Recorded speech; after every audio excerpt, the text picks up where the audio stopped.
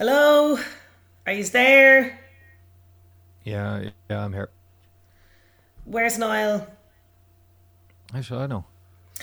Right, look, while I have you, I just wanted to talk about this week's murder scene. I thought if we did... Yeah, look, Sinead, would it be alright if I'm just going to run and grab a cup of coffee? I'll be back in a minute. Jesus, a cup of coffee, my God. Hey there, I am sorry I'm late. I was just unpacking a new artifact for my collection. It's very exciting. It's a statue of Ayarkachi, the Incan trickster god, not Varoka or Quetzalcoatl, the Incan trickster god that we all know that will grant a wish. It just arrived today. It'll grant a wish when the moon is in the 7th house, and hilarious results will ensue. Listen, right, yeah, we did say 8:30. Now Ross has gone for, a cup of coffee, and we both know what that means. Frothy, bubbly, yeasty, hoppy coffee. Hey. That's not fair now. Have you ever tried talking to you guys for more than an hour? Come on, let's get podding. Right, let's get started. Finally. Look, I was thinking that maybe this week I could do the intro because we're all equals here, and it might be nice to, mix things up, have a more intelligent, informed take in the opening of the episode. No. Hold on a minute there. Hold on. Why should you get to do the opening? You'll probably fill it full of fancy words. What do? Swallow a dictionary? Lads, listen, right? I usually do the opening because I'm the professional IMRO award-winning radio presenter, and, I'm good at it, Well, maybe our listeners are ready for a bit more of a, man on the street kind of vibe. And while we're at it, actually, O'Brien, you can leave off with your highfalutin vocabulary. Actually, what? Ross is kind of right there. You do keep going on about the French New Wave, but we all know you like Marvel movies, and the only collection you have is of superhero action figures. Well, at least unlike some presenters of this podcast, I don't just read out a BuzzFeed article as if I came up with it myself. Every week I painstakingly research the topic that we're talking about, and I'm committed, I'm a committed and discerning cinephile. Sinead, you have no idea how hard it is to be me. And Niall, you have no idea how hard it is to be me. And Ross, you definitely have no idea how hard it is to be me. I wish you did. Now roll titles.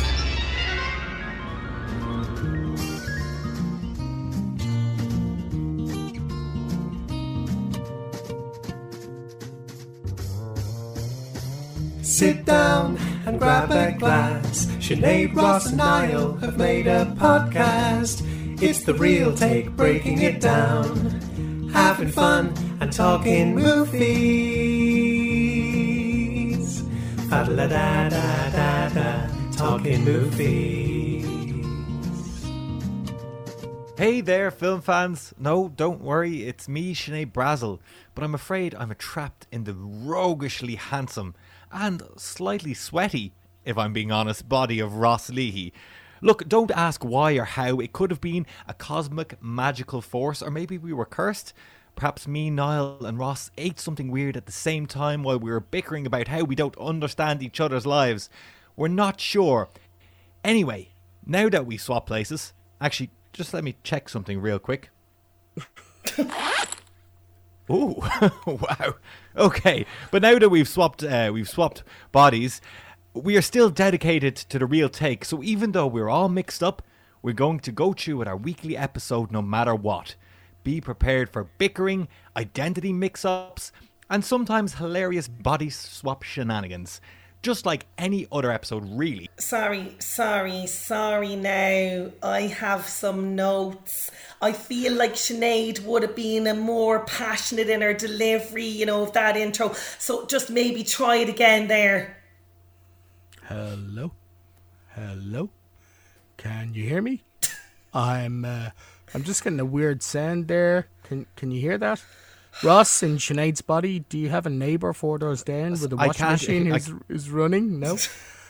Because that's going to be really distracting. Oh, hang on. Wait a minute. Wait. Sinead and Ross's body. or sorry, Sinead and Noel's body. You've it doesn't matter. I made a mistake there. We can cut that out. I'm gonna edit this, so I'll take all of the mistakes that I made out, and I'll put extra mistakes that you are gonna make in. Guys, I'm an IMRO award-winning radio presenter. IMRO Radio Award winner. Please stop making this so unprofessional. Look, I've said it from the start. This is a farce of a podcast. That's it. I'm out. I think we've learned all the lessons that there are to learn about empathy and understanding in each other's bodies. I think maybe cosmically it's time for us to switch back. Oh, let's swap I back. didn't get a chance to unzip like you did. You don't want to see what's down there. Okay. Oh, I love that. That's very good. Oh, Jesus. Right, I've broken character completely. And back to myself. And we're all back to ourselves. We are back The to moons ourselves. have realigned, and we're all back to. And this was your idea, Sinead, was. for a podcast. So why was this topic something that you thought that we could get? Well, I just always wanted to be you, I think, really is what it was. I think we should probably say before we go on, we're talking about body swap movies. If you've not got it, yes. If you've not- But our listeners are all very intelligent very astute, cinephiles. Yeah, Yes. they'll know. They are. We are talking about body swap films. Yes, and they have a bit of a wacky history, this idea of maybe young men and women becoming trapped in adult bodies, like say Big or 17 Again or 13 Going on 30, parents swapping bodies with their kids. Then you have the animal body swap as well. So, there's a lot of kind of wackiness going on, I think, in these movies, and I find them a lot of fun as a genre, I have to say. Now, this could be a good point because we were talking about this. What qualifies as a body swap film? I literally had this down as notes as you. Okay. Because In those I have exact very words. I have very strict criteria. Oh, Jesus. I don't know, Ross. What are yours? Before I get into mine, what are your criteria for a body swap? like we were talking about this episode, and I said, "Great, another chance to talk about Face Off." But, see, that's not really a body swap movie; it's more of a face swap movie. Exactly. But I think, yeah. And when you look at something like 13 Going on 30, it's not her swapping a body; it's her going forward in time. Yeah. So, do those qualify? I'm not so sure. Maybe you have something like Being John Malkovich, where people are transported into his mind. But does that count? I'm not so sure. Yeah, No, you see, no. that's a I mean, tricky one too. That being John Malkovich. Yeah, I'm very strict. It's got to be body swap. Has to be you're in your body, someone else is in their body, and you swap bodies, as opposed to say Face Off, which is your body is altered to be that person and your face is swapped. It's not a body swap; it's a face God, I swap. love that movie. Being John Malkovich is more of a you're controlling John Malkovich. It would be interesting if they made a sequel now. If you went into the the portal that made you control John Malkovich, and then John Malkovich controlled your mind, but then he would just be controlling his own body. It's Inception. There's layers upon layers upon layers. No, I think it's like two people, different bodies, and they're swapped. Yes, I think so, yeah. I found this actually probably on a BuzzFeed article, actually, isn't it? Basically, the distinction between body swap films and body switch films. So they say, body swap film is a film in which two people trade bodies, like you said, to surprising and sometimes hilarious effect. And a body switch film is where the human soul is transported into a new vessel without kind of reciprocation kind of thing. Okay. I think that's So a I distinction. think 9 Lives would be. I'm not sure if half of 9 Lives. I've not seen it, starring Kevin Spacey, which that's probably why I've not seen it. If half like that. Is it well apart from Kevin, but is half of that movie about Kevin Spacey's character or the cat's character being in Kevin Spacey's body? Okay. No, it's So that would make it a proper body swap movie if it was just Kevin Spacey licking his own genitals. on a sofa as people around him go, "What's going on? And why is the cat being so clever all of a sudden?" Maybe that'd be a documentary more so. Yeah, maybe. I can see why a lot of these body swap movies are, like, from what I can see, from the ones I've seen anyway, they're all from mostly comedies. I don't think I've ever seen one that is that doesn't have comedic elements about it. And I wonder, like, it's obviously a great portal for comedy movies. But is there such a thing as a serious body swap movie? Because if that actually happened in real life, it would be horrifying. I think I have pretty much, not to spoil what we'll be talking about, but I think I get closest there. Yeah, possibly. Because one of the movies I'll be talking about is as close, I think, to get to a serious examination of, what would happen as you could get. Yeah, I think so. And I think we're kind of going nicely enough chronologically in a sense that I'm kind of very much rooted in the past. I do have a little honourable remake mention. I know, shocker for me to have a remake mention. Well, you have the text. Yes. This is the original one, even though it comes kind of, there's been body swap stuff in fiction for years, but I think everybody, when they think body swap movies, thinks about Freaky Friday. Yes. And that's your pick. It is indeed. And do you know what? I have a real soft spot for the 1976 original of this movie, starring Jodie Foster and Barbara Harris. And yes, look, it has problems, specifically gender politics problems. But, we'll talk about that in a minute. But I'm going to say it's of its time. But this movie was based on a book, and then Mary Rodgers developed this into a screenplay, adapted from her book from 1972. And it's basically this kind of classic body swap parent movie, okay? Now, there was a few of these kind of body swap movies around, kind of around the late 80s. That was a bit of a boom time for them as well. There was one like Father Like Son that kind of tried to be the male version of Freaky Friday. That starred Dudley Moore and Kirk Cameron. But it was just kind of, I just don't think it worked really as well. But with Freaky Friday in the 1976 version, we meet Annabelle, played by Jodie Foster. She's a rude, dishevelled tomboy who hates her mother. And then we have Mom Ellen, played by Barbara Harris, who feels like Annabelle's attitude to schoolwork, like her messy room, just stinks. So she's just this kind of, tearaway sort of daughter. And she, like all mums, feels Annabelle wouldn't last a minute in her life. Likewise, Annabelle thinks her mum would fail miserably if she spent a day in her shoes. Cue ridiculous diddly diddly do music, and just like that, they've swapped places and the shenanigans ensue. And it is, of course, because it happens to be Friday the 13th. And Mom Ellen, in the body of Annabelle, needs to try her hand at a typing class. She needs to win the hockey match for the team. It's a big game coming up. And meanwhile, Annabelle, in the body of Ellen, her mum, needs to manage laundry, tend to the many salesmen that seem to call to the house, and cook a turkey dinner for her husband's boss. Now, I don't have to tell you that, of course, the washing machine overflows with suds, the turkey is burned, and the salesmen leave the house extremely confused. The movie culminates with this big sort of buffet dinner for Dad Bill and his boss by the lake, where Annabelle, who's also a proficient water skier, by the way, is supposed to be putting on a big show for the bosses. But instead, she, as her mother Ellen, has burned the turkey. She's in the car alongside little brother and has led the police on a merry chase around town. Meanwhile, her mother, as Annabelle, is about to attempt water skiing for the first time, and in the midst of this, they realise the error of their ways and wish to be swapped back. But instead, they are swapped back in the swapped places. So Ellen is water skiing as herself, and Annabelle is behind the wheel of the car.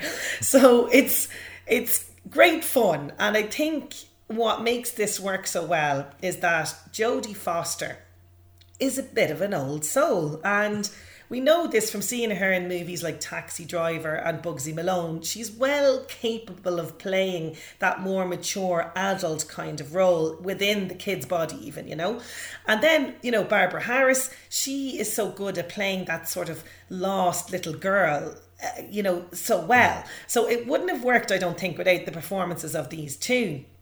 Now, whilst it's very much a female-focused film and it's written by a woman, its main stars are women, the message kind of in this really is that Annabelle is being prepared for life in the kitchen, which is not great, you know. Roast that turkey dinner. Yeah, make sure it's cooked well, you know. But I do have to play a little scene for you here, okay? This is the classic kind of scene where they both realise that they're in fact swapped and in each other's bodies. We really had it out, though. Listen, I screamed at her. I'm not a screamer, you know. Listen, you're not letting me have any fun, and I'm sick of it. You're always pushing me around and telling me what to do. How come nobody ever gets to tell you what to do? Will you tell me that? You know what you said? Annabelle, I said, when you're grown up, people don't tell you what to do. You have to tell yourself, which is sometimes more difficult. Oh, yeah, I said in this real bitter tone. You know, that always blows her mind. Oh, yeah, you can tell yourself to watch TV all day, or go to lunch with your friends, eat what you want for breakfast, or go to big parties or movies with Dad. And do the laundry, I reminded her. And the shopping, and the cooking. Make things nice for everybody. Honestly, Bill, that child has not got a clue about my life. Not a single clue. Sounds like a picnic to me. I wish I could switch places with her. For just one day.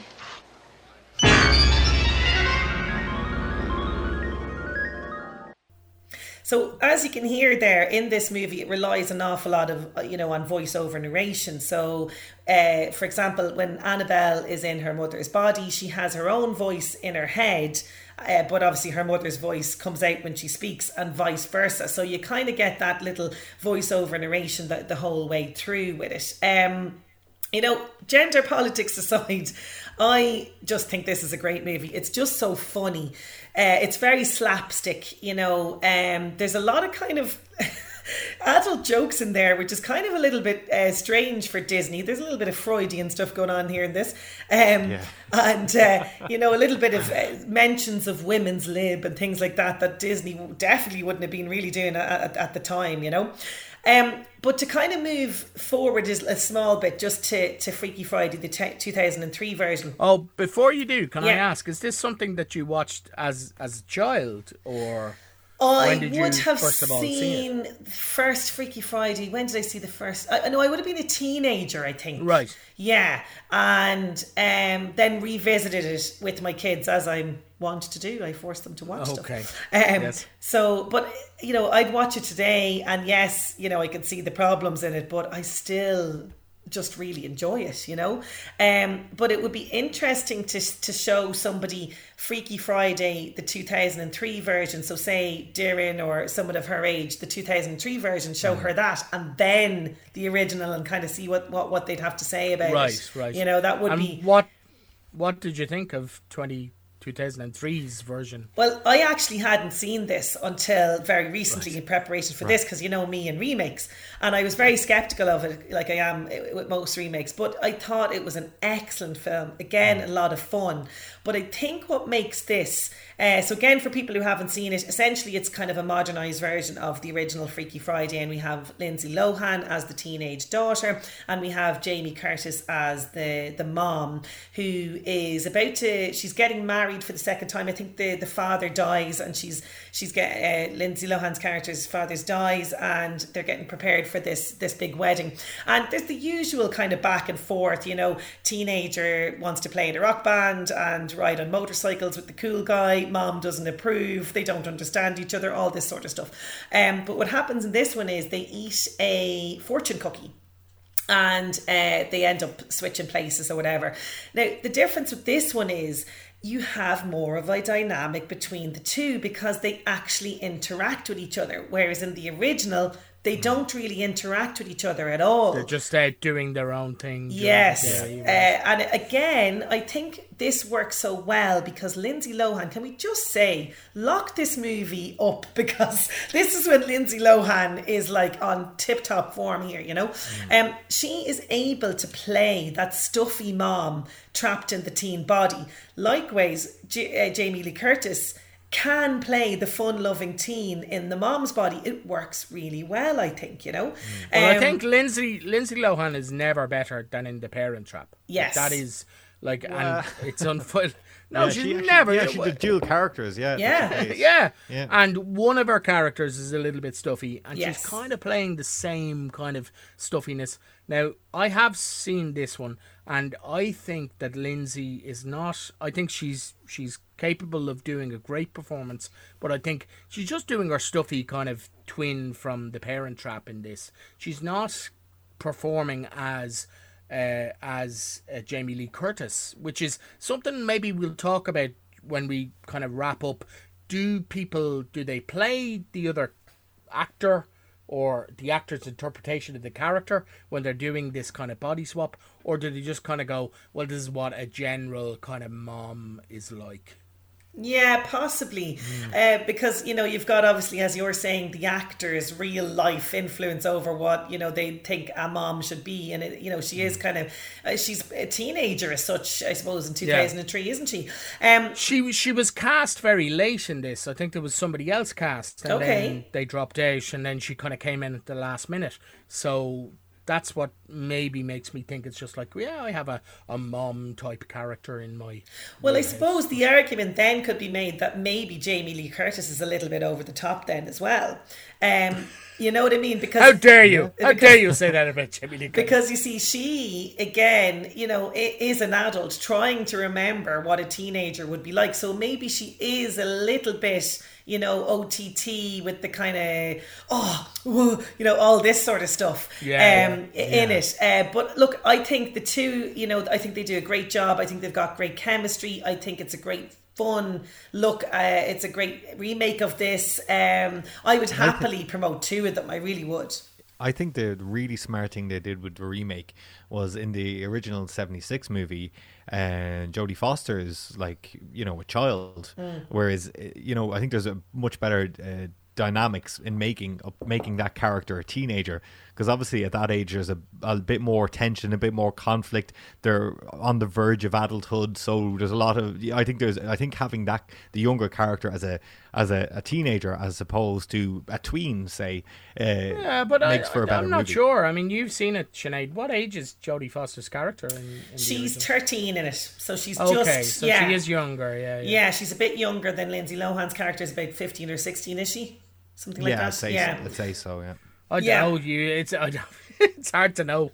Oh, teenagers today! Look at them with their rock bands and their But I think it's a big difference. I think there's going to be more conflict, perhaps, between a teenager who's like 15 or 16, and I think Lindsay Lohan shows and you're trying to ruin my life kind of thing. There's much more kind of that conflict going on there, which I mean the interesting argument, I guess, between the two versions of this movie is, what was it like to be a teenager in 1970 whatever, and what's it like to be a teenager in 2000 and whatever. Do you know what I mean? It is that kind of thing of I don't know. I mean, like there's similar elements, because you've got this sort of in say the Annabelle's case and Ellen. So Ellen wants her daughter to be tidy, neat. She wants her to care about the school. original. In the original, similar dynamic in 2003. She's concerned that she's getting an F in English. Why is that happening in the 2003 one? So you got similar there. They bring in the boy situation. Okay, so in the original, Ellen. That's the name of my and Ross's boy band. The boy situation. I would go and see that band.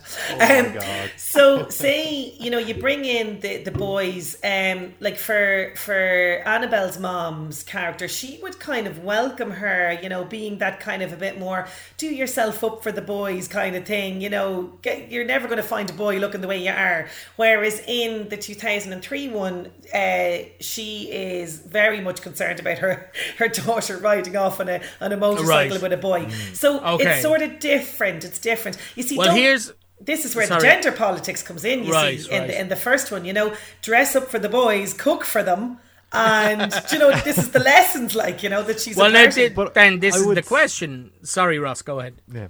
Well, I would say as well, I remember it made for, because I had seen the remake originally, and I went back and watched the 76 one later, and it made me really uncomfortable watching watching the mother character played by Barbara Harris, Annabelle, I think was her name in the movie, watching her kind of, because obviously it's Jodie Foster's mind and her body, her kind of palling up with the boy across the road, which she has a crush on. It was so creepy. I was just saying, like, if someone saw her, they'd think she'd be automatically on this offenders list, and she wouldn't, like, it made me feel so uncomfortable. Whereas in the remake, there was a kind of a similar element, but because they were maybe a little bit older or something, he was legally able to ride a motorbike.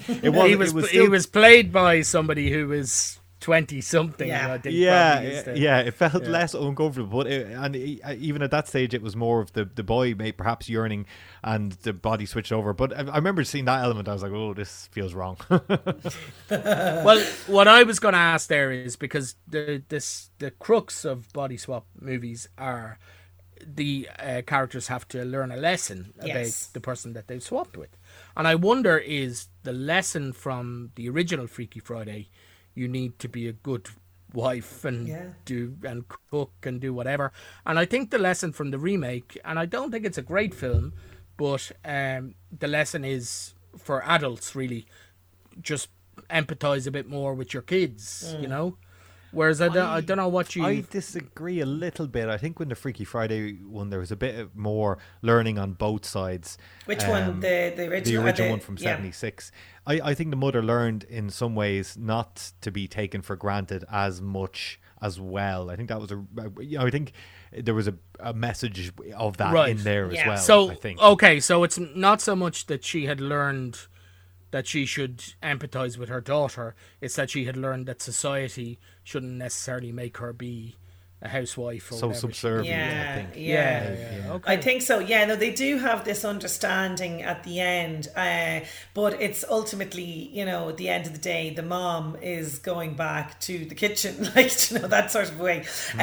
But it's interesting, and particularly you say when Annabelle goes as her mom to a parent-teacher meeting type situation, that's when it's kind of quite revealing, because she learns that, the teachers actually think that I'm really good, and if I just cut myself on actually and apply myself. And then she realizes that the teachers are kind of criticizing her mom's parenting. So that's when she kind of goes, hang on a minute, my mom's not that bad actually, she's a great mom, she is there for me, and she is. So there's a lot of that goes on with Freaky Friday, the original.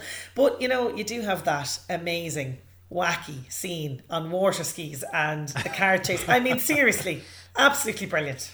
Ridiculous, yeah. It's good to remember that Jodie Foster, who, as you say, was fantastic and still is a fantastic actor, that she started off, apart from doing stuff like Taxi Driver and stuff like that she was a Disney kid, basically. And apart from Freaky Friday, she was in a load of Disney movies and Bugsy Malone, she was in a load of Disney movies where she was just, and elevated them, I think, to beyond maybe what was on the page from then. Yeah, because there was a great one as well. I'm trying to think of the name of it, where she's kind of this streetwise sort of thief, con artist kind of character. It's Candlestick or some something like that. Yeah, if only somebody had the Candle Chew. Yeah, that's brilliant. That's a great one.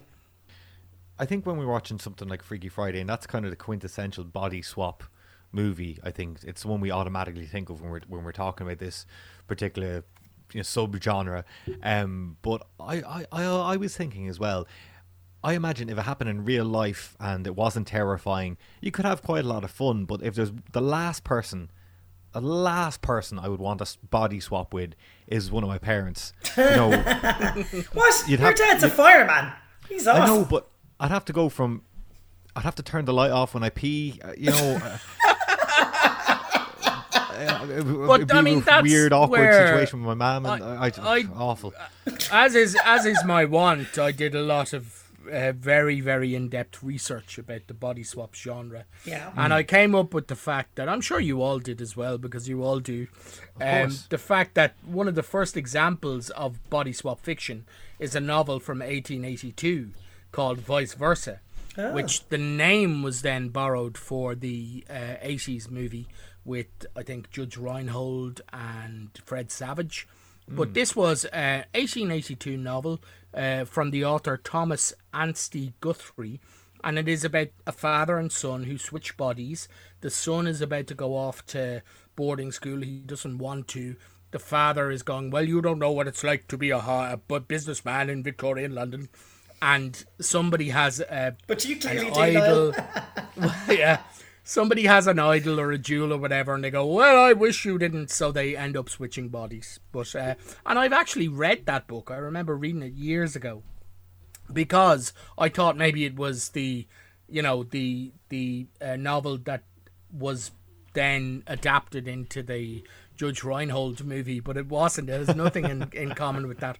But I think it is the novel that certainly Freaky Friday was, inspired by. And Mary Rogers, is that her Yes, name? that's Who right. wrote? Yeah, she went on then to write a father and son body swap movie, or not After movie, writing Freaky but Friday. a book called Summer Switch, which is about a father and son swapping during their summer vacation. Oh, There we go. interesting. Wow. Am I the only one who does research? Well, to be fair, I googled body swap and I got flip all. I lived as my dad for a week, and But it is. I mean, those are the not interesting, but those are the ones that I think people can, because it is. The idea, like we say, is about people getting empathy. So it's about, well, I never knew this is what my mother had to go through. I never knew this is what my child had to go through. I never knew this is what my father has to go through. Whatever. So although Ross doesn't want, he wants to turn the light off, but maybe he could learn something. Yes, he could learn maybe. something if he was swapped with. What's his name? Ichabod Leahy? Is that his name? Ichabod. But that's why I think there's some other ones like sorry, and I won't keep it too long. Sorry. That's why I think it like, if you look at ones like It's a Boy Girl thing, or like The Hot Chick, you see people body swapping into a different sex, which is kind of interesting in itself, because I think we've all, over a couple of pints, asked someone, what would you do if you're a girl for the day, or what would you do if you're a guy I know for the what day? you two used to do. Well, it's funny you should talk about the gender switch, I guess, because that's my pick, and I didn't see this, so I thought this was a good idea. We're talking about body swaps. It came out last year. It came out just, I think, before the pandemic, so didn't really get a big opening in cinemas. But then when cinemas reopened, I think a lot of people went along to see it. And this is Freaky, which obviously takes its name from Freaky Friday. And this is the 2020 movie directed by Christopher Landon. It's a slasher comedy from the director Christopher Landon, and the producer Blumhouse, who people would know. They've made the name for themselves over the last several years by taking high concept movies like body swapping and mixing them with horror staples. So they also are well known for giving their directors carte blanche. As long as they deliver under budget, they will kind of let them do whatever they want. And that's a formula that's really been very successful for them and very profitable, because they have spawned franchises like the Purge movies. Now it's on its 5th film and a TV show. I think the 5th is probably going to be the last. But also the Insidious movies, which is on the number 4 movie in the franchise, and I think it'll probably go on a little bit more, because they have a relatively small budget and they come back with big box office. And they also have had critical acclaim from movies like Invisible Man from 2020, and they give directors like Jordan Peele carte blanche for movies like Get Out and Us. So it's not surprising that as they're kind of going, because this is their thing, they kind of mix things up. They go, what's a big high concept? What's a good horror kind of trope that we can mix in there? So it's no surprising that they would end up in the world of body swaps with Freaky from 2020. They had successfully meshed the teen slasher genre with Groundhog Day in Happy Death Day from 2017, which I think you've seen, Ross, have you? Oh yeah, Yeah, I I've seen really it as well. enjoyed it as well. Yeah. I thought it was good. And the kind of Back to the Future with a slasher kind of sequel, Happy Death Day to You, which I don't know. I mean, I liked it. I'm not sure if both of you. I haven't seen the second one now. I think it stood up a lot better than than Yeah. I thought it would. You know. Yeah, I think the reviews were very unkind, but it's still good. And the director of those two films, Christopher Landon, who is actually the son of Little House on the Prairie TV legend Michael Landon, is back to direct this movie, Freaky, which opens in fine teen slasher form with a quartet of high schoolers misbehaving in their parents' back garden while they're out. Now, I say back garden, it's more of a mansion. They've broken into the liquor cabinet, into the wine cellar. They're telling tales of the Blissfield Butcher, who in this film is played by Vince Vaughn. He's a serial killer in the Michael Myers mould who appears every homecoming to slaughter promiscuous teens. So, I don't need to tell you where this is going. These teens are promiscuous and they're going to be slaughtered. Wouldn't you know it? Who appears to cramp their style but the Butcher of Blissfield himself breaks into the mansion, murders them all in, I have to say, fantastically gory fashion. And then he leaves and steals an ancient Aztec dagger known as La Dola. So we flip then next day. This all happens, I have to say, on Wednesday the 11th. Right. I have to work it out. So it goes Wednesday 11th. Next day, Thursday the 12th. Okay, you can see where this is going. Yes. So the next day, we are following now the life of bullied 17-year-old Millie Kessler, played by Catherine Newton. And we follow her throughout the day. We find out that she has her dad passed away. Her mother's not dealing with it well. Her sister, who is a police officer, is also kind of unhappy with, their lot, if you like. And she goes to high school. She's a bit low on the pecking order. She has two close friends, but also part of her, she's bullied by, I think, not only a very popular cheerleader, but also by a teacher who's a nasty piece of work. And as part of her extracurricular activities, she is the mascot for the football team. So, as the big game has finished and she's waiting for her mother to come and collect her after the game, she's waiting in the empty parking lot. Who arrives except the Butcher of Blissfield, and he attacks and stabs her in the shoulder with this enchanted dagger, La Dola. And it causes not only a wound in her shoulder, but an identical wound to appear instantaneously on his shoulder. Suddenly, Millie's older sister arrives, the police officer. She scares off the Butcher, and the police collect the enchanted dagger, put it into evidence, and they are now involved in a manhunt to find the Butcher, using Millie's description to create this artist sketch, who of course looks like Vince Vaughn. But unbeknownst to both Millie and the Butcher, the mystical dagger has caused them to magically switch bodies. Oh. And the next morning, Millie wakes up on a dirty mattress in an abandoned warehouse in the Butcher's body, and the Butcher wakes up in Millie's high school bedroom. So the Butcher then goes off to, and he adapts quite quickly, I have to say, to the situation. He turns up at high school. He has given her a bit of a makeover. He's kind of gone through her wardrobe and said, I want to look like I want to look killer, no pun intended. So he's picked out a red leather jacket that he's going to stalk the high school in. And he has shown a predatory side to the mousy Millie that her classmates has never known existed before this.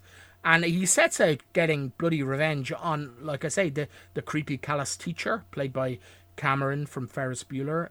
Alan Rook is in there. Or all of the boys who tried to take advantage of Millie. And Millie herself, in the body of the Butcher's limbering 6'5" frame, now has to face the fact that the police are on the lookout for her because they know what Vince Vaughn looks like. And she has to dodge the police. and learn that with the help of her friends, she learns that she has 24 hours then to get her identity back by stabbing the butcher again with La Dola, the enchanted dagger. Otherwise, she's stuck in his body forever. So I've kind of given away the premise of this. I think, Ross, you would love this. I think you would love this film. It sounds like a movie I'd love. I'm going to check it out as well because I really enjoy it. Like, it seems like it's in a similar vein to Happy Death Day to You, a movie I really enjoy. It is, really and it's the same director, and it's that same kind of, I won't say tongue-in-cheek, but because, there's totally seriousness in there. Yeah. But like all body swap films, you got Millie, who's the character that we follow throughout the film, but it's mostly Vince Vaughn playing Millie. And she gains this kind of strength, emotional strength and physical strength because she's in Vince Vaughn's body. And it, like all of these body swap films, it makes a very effective argument, I think, from the importance of maybe learning or combining the aspects of, your physicality and your emotionality, or your soul, if you like. Now, Vince, or the butcher himself, I don't think he learns any lessons in this. I think he's just a serial. He's just a kill, yeah. And I think we don't really soften, because it's hard to make him a sympathy. Yeah, it's more about her journey, I would imagine. Yeah, but I do have to say, Catherine Newton, who plays Millie, and plays Millie as the high schooler, and plays Millie as the butcher, she has the less showier of roles here, because we don't know anything about the butcher, really. He's just a Michael Myers kind of character until they switch bodies. But she is really good as the teenage Millie the butcher in the body of Millie, who's a teenager, but also a psycho killer. Because she has this, like I say, she has a makeover and she walks through the halls of that high school. She takes revenge on all the people that she wants to. She has this determined stalk, this icy death stare. So that's really good. But one of the reasons to watch this movie, I never thought I would say this, is Vince Vaughn. Wow. He steals this film. He is fantastic. This is, I think, and I'm actually a bit of a fan of his, like some of his less well-known movies, you know what I mean? But he is really good in this film, and surprisingly impactful as well, because he doesn't just do that surface stuff, okay? When you have a body swap movie with a male actor playing a female character, they often just go, well, I'm just going to swish about, this is the way women always kind of, they hold their hands up like this, they have a high-pitched voice, blah, blah, blah. But Vince Vaughn really does a much more studied version of that, and he focuses on the aspects of the character that make you kind of go, yes, I can really believe that that's a teenage girl. It's not just a funny walk or a funny run. And he goes, you can tell that he kind of went, well, not all teenage girls are the same, so I'm not just going to be flouncing about going, look at me, I'm a teenage girl. Like I say, I really enjoyed this film, and I would absolutely recommend it to both of you. I think, Ross, you'll maybe enjoy it a little bit more than Sinead will. Well, I do like Vince Vaughn. Okay, yeah, but I just think Ross loves a teenage... He does. Movie. Slasher movie. But it was just about to come out when COVID hit, and then it was stopped, and then was one of the first movies that came out when when the restrictions were being eased. This is a movie that if I'd seen it in a big cinema with a big crowd, I would have just been going, this is a 5-star movie. This is fantastic. Really? Watching it at home, you're never going to kind of get the same. But I still think it, and it really shows. I do think that Blumhouse just go, yeah, go on, do what you like. And it's really paying off for them. They are one of the most exciting production companies working, I think, now. Oh, I definitely agree with you. I'm very eager to see Vince Vaughn play a teenage girl. I really am. Oh, yeah. Because you know the way, like, in a lot of ways, like actually, we could definitely do an episode of is Vince Vaughn a good or a bad actor? Because there's some doozies in absolutely. there. There actually is, you know. And he relies on that kind of rapid speed fire talk that he does all the time, and he doesn't even take a breath, and this is the way he talks. Do you know? So it's good to kind of have a bit of a breather from that and kind of see him go massively away from the usual, you know. So that's good. I'm intrigued. That sounds like a really interesting twist on a body swap movie as well. Different kind of genre, you know, and two polar opposites. It's not two people who have a misunderstanding. It's a serial killer and a... Yeah, that's the thing. It's not just because you're going to talk about a comedy. We could say Freaky Friday is a comedy. This is a comedy horror, I guess. But there are ways, I guess, to use this trope, because it is a trope and it's been around, like I say, since late Victorian times, to tell new stories as well. I know, like, Blumhouse are literally just going, okay, I've spun the bingo wheel. What's coming out? It's Groundhog Day. Oh, and it's a slasher movie, so we're making Happy Death Day. You know what I mean? Yeah. But they're doing them really well, I think. Yeah, no, it is. Like, that's the dream, isn't it? When you get a well-worn trope like that and you can completely reimagine it. Breathe new life into it. Yeah, absolutely. Yeah. But I think for yours, Ross, we're going slightly backwards a little bit, aren't we? Yeah, we are. We went one step forward and 22 steps back.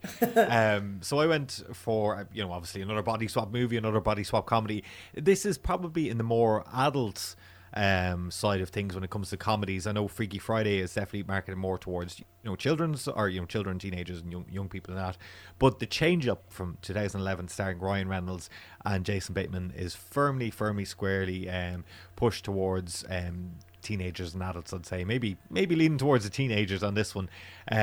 So Bateman, anyway, Jason Bateman, obviously we all know him as the straight man in every comedy these days, but he's playing Dave Lockwood, and he's playing a very typical Jason Bateman character. You know, he's married, he has 3 children, he's a lawyer who's kind of vying to make partner.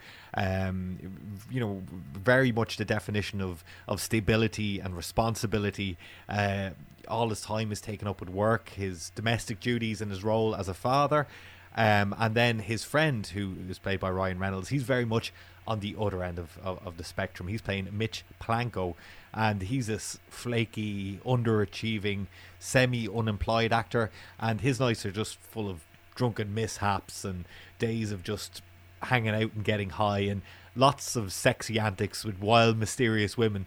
So they're very much living on different spectrums, but they have been friends since youth, so they occasionally meet up for a beer.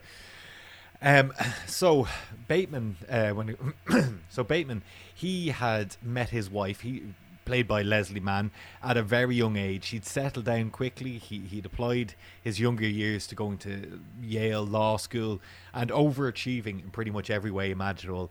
And now he's in a situation where he has a young family to look after. As I said, he's trying to make partner as well in his job. And while it might seem to everyone that Bateman really has this perfect life, he gets no time to himself. His marriage, which looks perfect, has, and by all means I would say is probably better than most marriages, but it's somewhat lost its spark. Like, they have to schedule in an hour talk time every week just so they can properly... True to life, I'd say. Plus they do have twin babies. Do you know what I mean? They do have twin babies, yeah, and they are... I'd imagine anyone who has twin babies with nighttime feedings and changing, it's going to take its toll. So I think he's doing really well for himself, and I think he's handling it really well, but he's stressed out as well, and he feels like maybe his life is a little bit dull, especially when he looks across to his friend Reynolds. Bateman never really felt like he got to let loose in college in his early 20s. He feels like he settled down and kind of missed out on those wild years, whereas Ryan Reynolds, on the other hand, he just never stopped the party. He has no commitments. He's free to do whatever he wants all the time with seemingly no consequences at all. And where he is kind of falling back on is he's feeling that with his kind of hard partying lifestyle, his life is kind of missing the substance which he can see in Jason Bateman's life. So the two men kind of envy each other's lives in a way. and they end up meeting up for a beer. They get chatting, and they get pretty drunk, and they start saying to each other, "Look, I wish I had your life. I wish I had your life." Unfortunately, they simultaneously. Sorry, you've got it there. Unfortunately, they simultaneously make this wish while they're both pissing into a fountain with a mysterious woman statue who grants their wish. And actually, that actually brings me on to a point. We were talking a lot about the movies tonight. I know in the original Freaky Friday, the reason why they switched is they both said it at the same time. In the remake, Friday the 13th. On Friday the 13th. In the remake, it was a fortune cookie. In Freaky, the one you were talking about, Niall, it was an ancient was it Aztec dagger, Aztec dagger. Yeah. In this one, it's a unexplained fountain. Urinary. They cross streams. That's what they it cross is. streams. I don't know if it's important. I don't think it is. It's you just need to get to the switch. Like you just say, "Oh, this was a fountain that's based on the goddess, blah blah blah." Yeah. That whatever, and I don't think it really matters. No, it doesn't. They never really explain this. I actually think I preferred nearly the first Freaky Friday one, where we're just like, oh, they just swapped. Yeah. Done. Job done, because it doesn't really matter. But yeah, that being said, anyway, they go home, and when they wake up the next morning, hey presto, they've switched bodies. So Jason Bateman is now in Ryan Reynolds' body. Ryan Reynolds is now in Jason Bateman's body. So what you're telling me is two very handsome men. One is more handsomer now. One's more handsomer. Well, you know what? They're still very handsome. They're still very handsome, yes. So, if you told me Paul Giamatti has swapped with Ryan Reynolds, I would go, oh, okay. But Jason Bateman, he's doing all right. He's doing okay. He's doing all right. He's not doing bad. And like the reason why he was saying he wants to switch was because Ryan Reynolds was telling him about all his sexcapades, and Jason Bateman was like, "Oh, I wish that was my life." And I was like, "You're married to Leslie Mann. I think you're okay." He's punching, man. He's punching. Yeah, I think you'll be fine. So like in this, like, I think it's a bad time for Bateman in particular, because he's so much more to lose. Yeah. Because Ryan Reynolds has no real commitments or anything really going on, whereas Bateman, he's vying to be partner of his company, on a career path. Are you looking a little bit too much into this body swap movie? Not at all. I'm not looking into it far enough, if anything. We know what Jason Bateman is after, and it's not. He doesn't care about being promoted or whatever about that, or doing the midnight feeds. He'll come to learn that. But now, what he's after is chicka chicka wow wow. Yeah. Chicka wow. But the thing about that is, Jason Bateman's kind of the hero of the movie, and he's meant to be kind of likable. So they kind of have to suggest that he has a crush on one of his colleagues, for example. So they're suggesting he would like the thing, but they also can't let him do it either, because everyone will hate him. So it's like that film Hall Pass, where they're like, but they're obviously, I don't want to spoil anything, but you kind of know what's coming. Like it's they can't kind of go ahead with it because it'll make everyone hate the character as well. Yeah. And plus, the consequences are so much lower for Reynolds, because all he's going to lose is hang on, he's got his nightly hookups. Do you know what I mean? Bateman's fecked it all up. Do you know? Yeah, my regular hookup on a Wednesday is talking to you two guys. So. You love it. You keep coming back every week, man. I'm just saying. True enough. So he's going to lose his regular sex acquaintances. He might lose some work in Lorno, which is light porno, which of course is how he supplements a lot of his income. Sorry, what's it called? Lorno, apparently, which is Lorno. Yeah. Well, I've not seen the film. All right. Well, is there literally a thing, Lorno, light porno? I'm not sure if it's an actual thing, because okay. Yeah, I've only heard of it in this movie, and also if you're looking at Lorno, you may as well just look at porno. Look up porno. I don't know. I find sometimes it's very, very hardcore. I like something a little lighter. Oh my something God, with some comedy. This podcast has gone down the toilet. It really has, since we swapped bodies. Like what kind of things? No. Oh Jesus! I don't want to know. But of course, with a movie like this, you know, so Bateman obviously he has to teach Ryan to stop being such a fucking idiot, and he's liable to say anything. So he has to kind of rein him in, make sure he makes a good impression at work, so that Bateman can get the promotion, and also teach him how to be kind of more responsible vis-a-vis looking after the kids and all that sort of stuff. In the same regard, you know, Jason Bateman actually learns to appreciate, you know, what he has as well, and maybe to appreciate his wife especially a lot more. There's a brilliant scene, actually, sorry to cut across there. There's a brilliant scene where Ryan Reynolds is trying to do, Ryan Reynolds as Bateman is trying to do like the night feeds and like actually nearly fucking kills the child in the kitchen with a knife. Yes. It's like fucking, oh my God. There's a scene where the child's putting a hand into a blender and I'm like, I'm at the edge of my seat watching that. It's one of those ones that's so visual though, you need to actually see it. It's brilliant. Yeah. It really is. Yeah, but like I'll say when with this movie, and it's something. Well, you've seen it, Sinead. Have you seen it, Niall? No, I haven't. No. But I'm googling Lorno as we.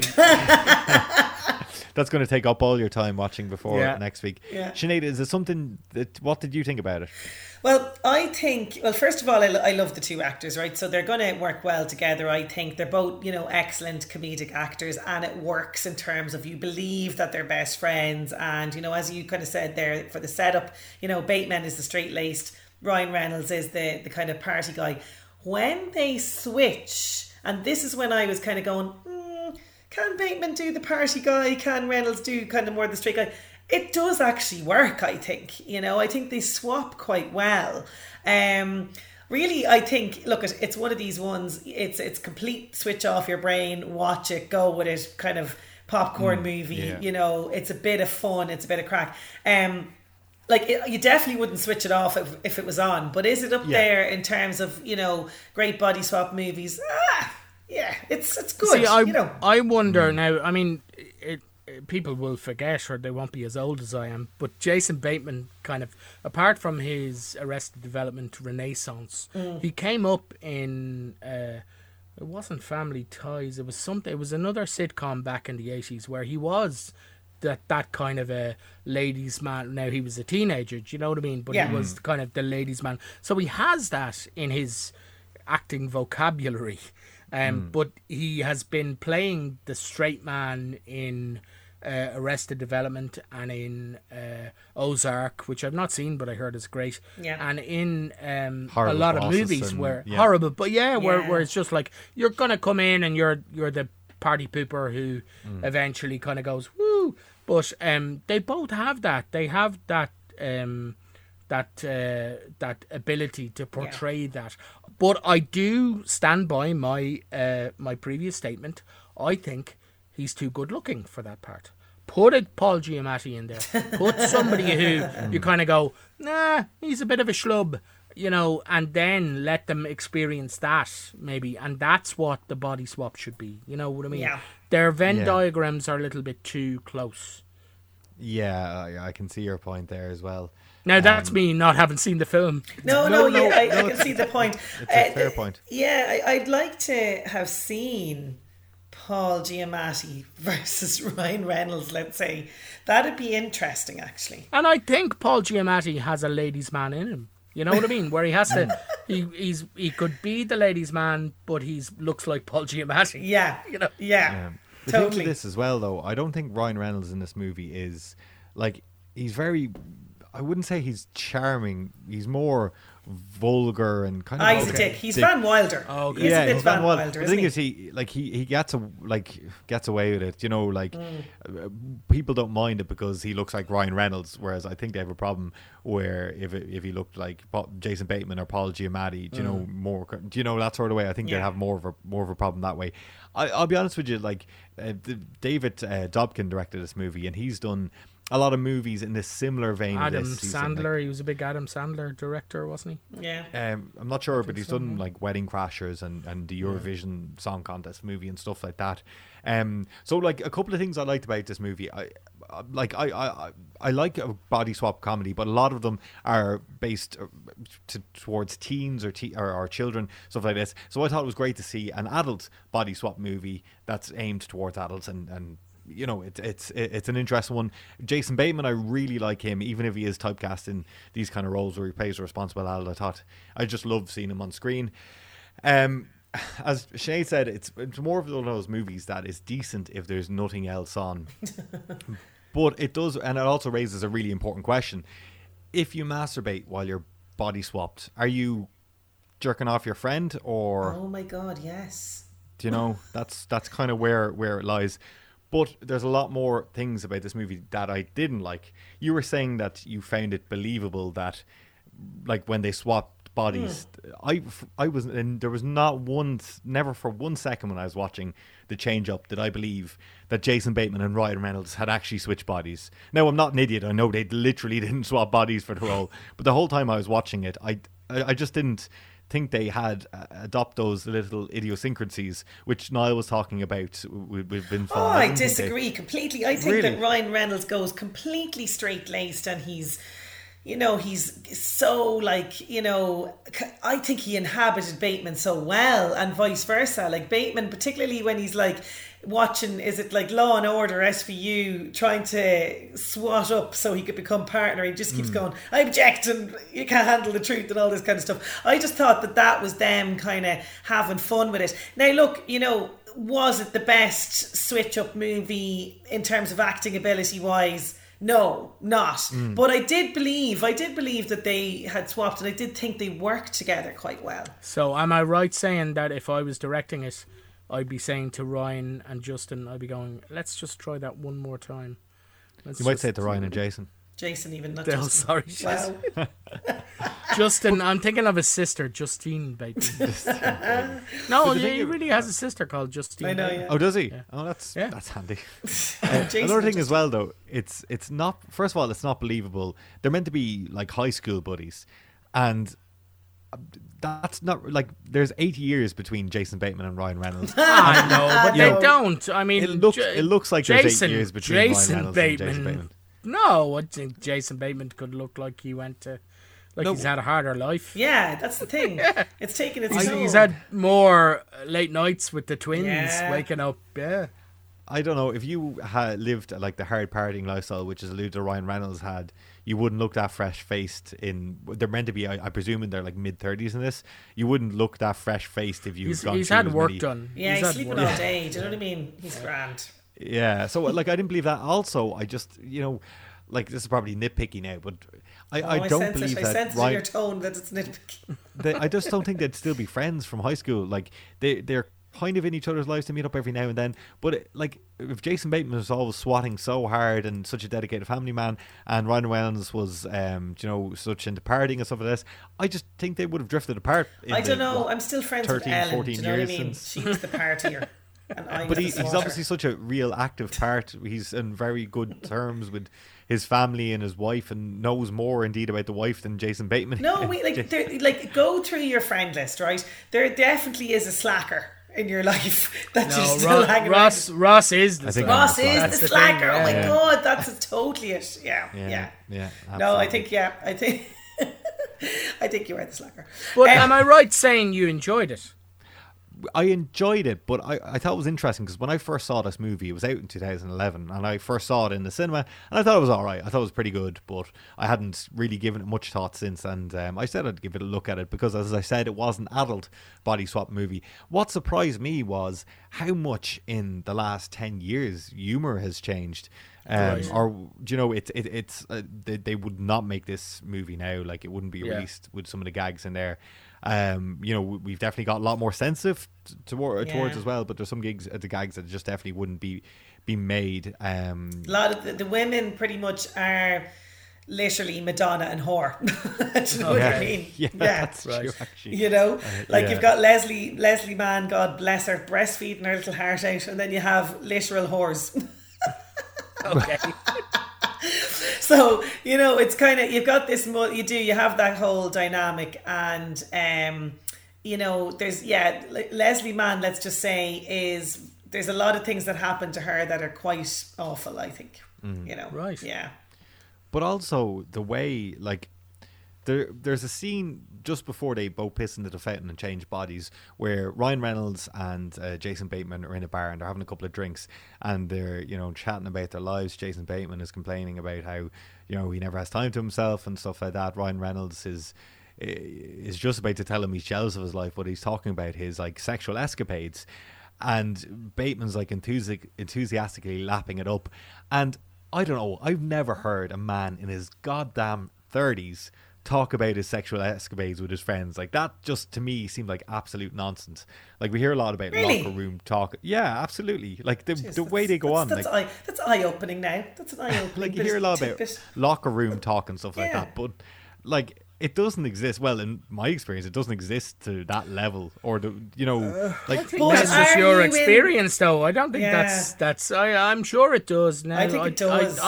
I agree with you. I think a lot of my close friends would not be talking about it, but I think there are men out there specifically who will go, "Oh, let me tell you about blah blah blah." You know what I mean? But I see, are a lot of your friends in relationships like? yeah, well, that's a good point. But even see? still, like we've all went through stages of, me and my friend groups have all been through stages of, you know, being single and being related. Yes, and like that kind of like talk is like it's at the level they're talking about is at such an adolescent level. You know, it Now, sounds is like it their brain is just just obsessed with sex. is it just the one character or both characters? Without having seen it. No, Ryan Reynolds is kind of, he's very graphic and descriptive, but then Right, don't forget okay. he's the child in this scenario. Yeah. And then Jason Bateman is trying to live vicariously through him because he's never Right. had this party Yeah. lifestyle. So it kind of is trying to, I see what you're saying, but it kind of fits into that, I think. Yeah, he's kind of lapping it up as well. But I just didn't seem realistic that, you know. By the way, I said switch your brain off and watch it. Do you know what I mean? Like, Actually, you know, it is a grand movie to eat away in an evening with your brain off. There's some laughs in there. It's unusual to see, like when we go back and watch movies like American Pie and stuff like that, or Revenge of the Nerds. You know, if you go further back in days, how those films date. But this movie has dated so quickly in regards to its attitudes, and I'm not necessarily thinking, you know, I'm not necessarily a big fan of like, let's never watch films from the past or anything like that. It's just kind of eye-opening, do you know, that sort of way. It's just surprising. So 10 it's years is 10 years It's is not a long time. Yeah. Well, I think it is a long time, especially the last 10 years. yeah, Yes. yeah, that that's a way. good so point. much has happened, and like you say, you know, there is this kind of, I don't know, I think like you mentioned, Ross, like people are a little bit more sensitive, and things that get into movies now definitely wouldn't get into movies now. Yeah, but absolutely. it is time for one of us to go into the firing line. I think it's Niall O'Brien this week, is it, Niall? It is, yes. So from a very serious discussion about how movies have changed in the last 10 years to a discussion about a film where a young teenage boy swaps bodies with a young teenage girl, and every time he wakes up, he feels her breasts.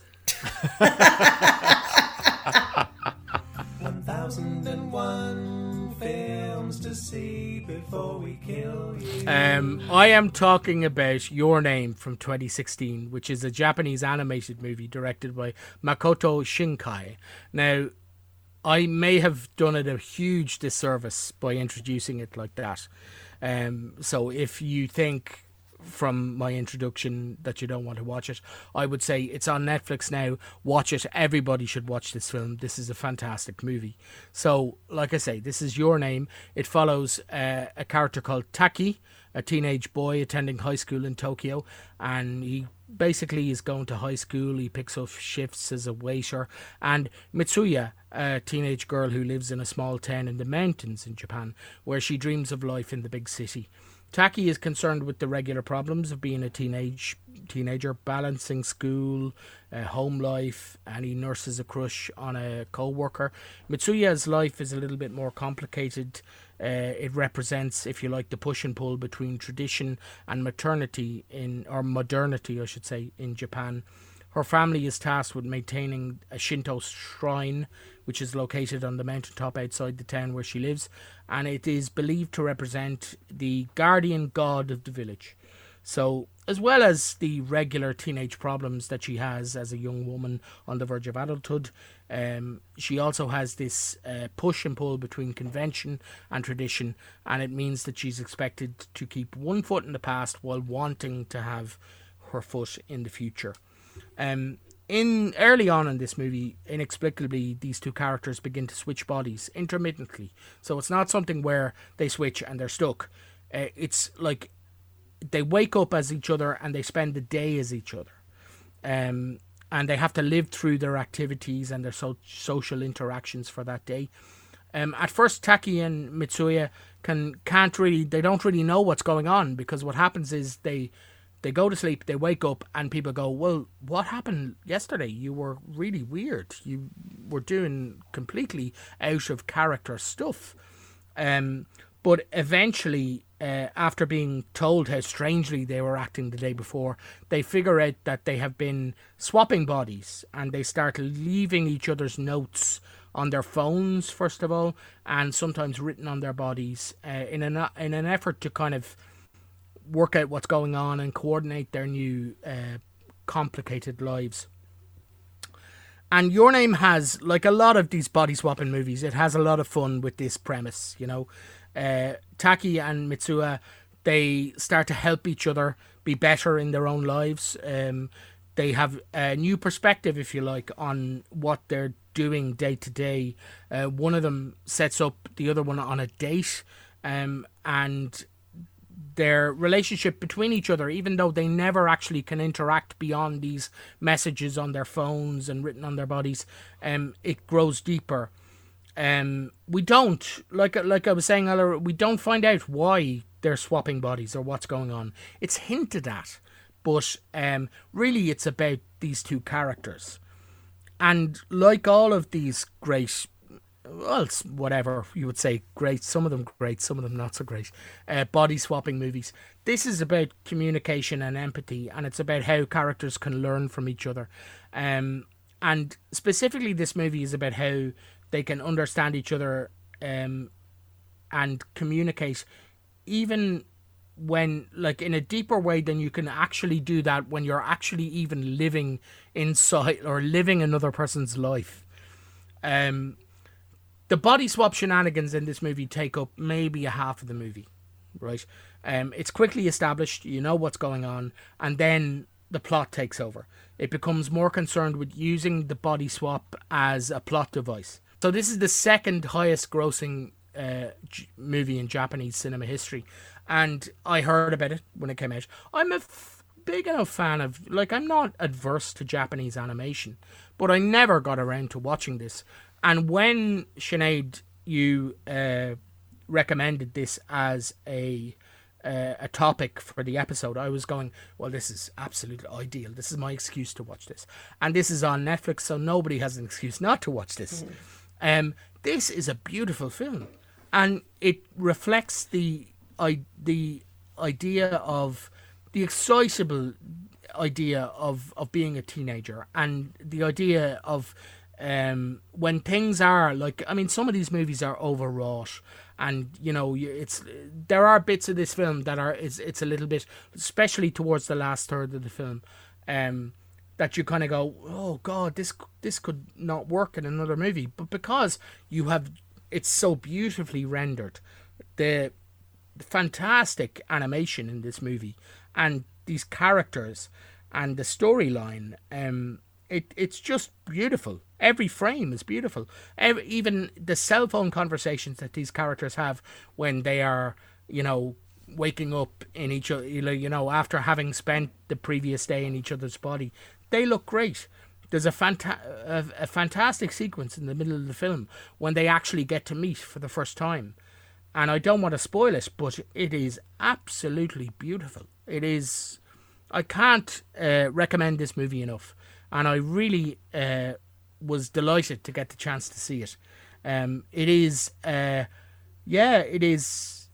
It's got this great grounded emotion, this wondrous escapism, and it really is a movie that everybody should see. And it's on Netflix now, so why haven't you seen it? Yeah. definitely. You've sold it to me. And I wouldn't be like Darren. Definitely is into the whole anime and animation thing. And I wonder, has she seen it? Maybe she has actually. This could be a rare example of Darren going, "Hey, ma'am, yeah, watch this." I know, because it wouldn't be a genre that I dip into at all. Yeah, I'd be the same. And I'm not adverse to it, but like I'm not as well versed in it as I would be with definitely something Western. that's gained in popularity with younger. You can definitely see it's something I feel old now because I don't know enough about it. Yeah, totally. And there are parts of it that are very Japanese and anime. There's it starts off and there's a beautiful opening scene, and then it's got which a lot of Japanese anime have a pop song, kind of a title sequence pop song. Now, it's not something that you would know. Do you know what I mean? It's one written specifically for that. But it's just like, this is what these movies have. When you go to see these movies in Japan, they start off with this bit, and then there's a kind of a song that everybody can like, and you see the characters doing things that you don't necessarily see within the movie. But if you can get over that, and I would say absolutely do, it's a beautiful piece of cinema. And they're talking about a Western remake. I mean, it's a beautiful story, so if it gets more people to see it, then I'd kind of be all for that. But this is like I say, it's there on Netflix. Go and see it. Okay, I'm looking at some of the art actually as you're talking there, and it does actually. The art looks amazing. Yeah. It looks kind of, as you said, that kind of wondrous kind of aspect to it. Yeah, no, definitely I will. I'll check it out. I absolutely will. And the music is lovely as well. The soundtrack, I'm a big fan of soundtracks, and it really does carry the emotion. It's a very emotional film. I found myself getting very emotional towards the end of it. So it really, beyond the kind of the premise of the body swap, it really engaged me with those characters, and by the end of it, I have to say there was dust in my eye. I had to wipe some dust away. It looks like it might go in a deeper level than maybe some of the ones we were kind of talking about as well. Yeah, I do think so. Like, it's not. I mean, I really enjoyed Freaky, but it's very much a slasher movie with this imposed on it. Freaky Friday, of course, I saw it when I was very young, but this, I think, takes the idea of the body swap to a new level. Like I say, it not very quickly, but it does kind of go, right, I've established that now, how do I tell a story after that? So maybe that's the thing. How do you tell a story? Once you've done the body swap, how do you tell a story then with these characters that you've invested in? And I think it does it really well. And like you said earlier on, it's about completely reimagining these well-worn tropes and kind of seeing what you can do with them. So that's really interesting. No, definitely, it's on my list. I'm going to definitely watch that. It's time to murder a scene. So to murder a scene this week, we decided to go with the iconic remake of Freaky Friday from 2003, starring Jamie Lee Curtis and Lindsay Lohan. And this particular scene is the scene where they wake up after a spell has been placed on them and they realised they have switched bodies. And here's a little taster of that actual scene. Wake up! Wake up! That's it. No.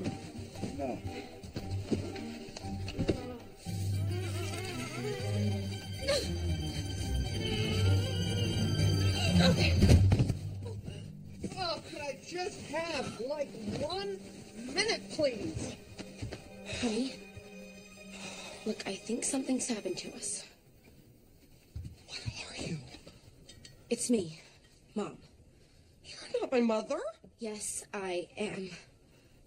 Get away, you clone freak! Don't you use that tone with me. Oh my God, you are my mother. And you're not who you think you are.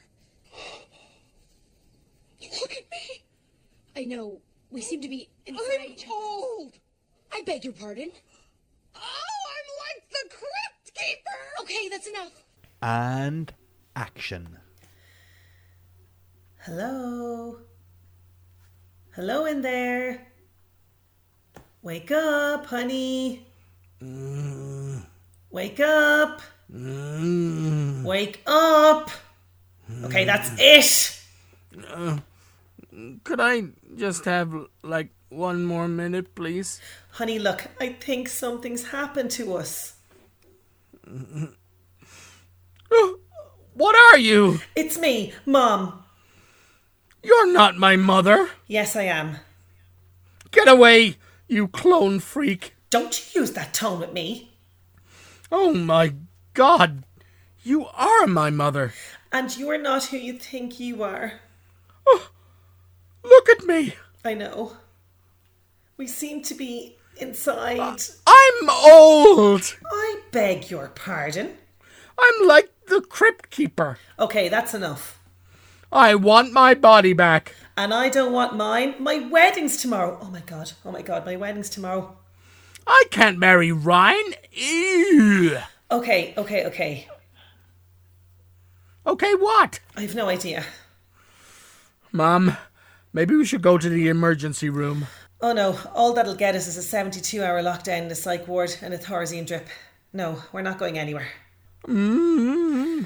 So, you're in my body, and I'm in your body. Why don't we, Yes, I see what you're saying. A jolt. Okay, you go over there, and I go over here. Now, when I say go, ready? Yeah. Go! Crash. Oh! Hey, Mom! Ow! Oh. Ow! It didn't work. And scene.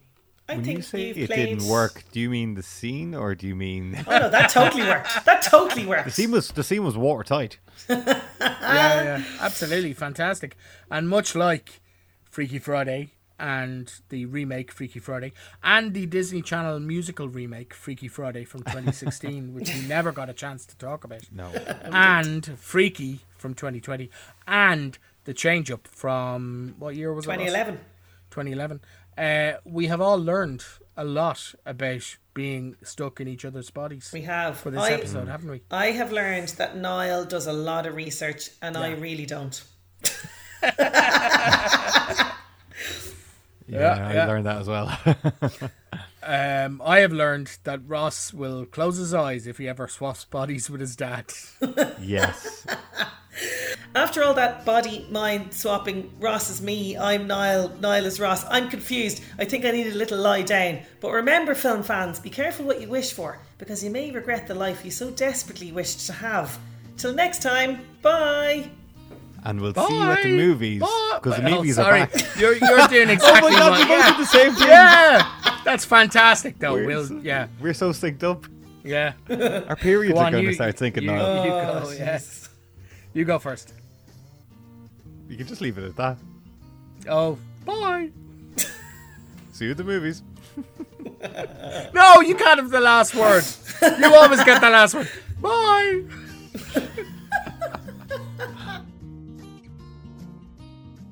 You have been listening to The Real Take, presented by Sinead Brassel, Ross Leahy, and Niall O'Brien. Our music was provided by actor, artist, and musician Will Guppy.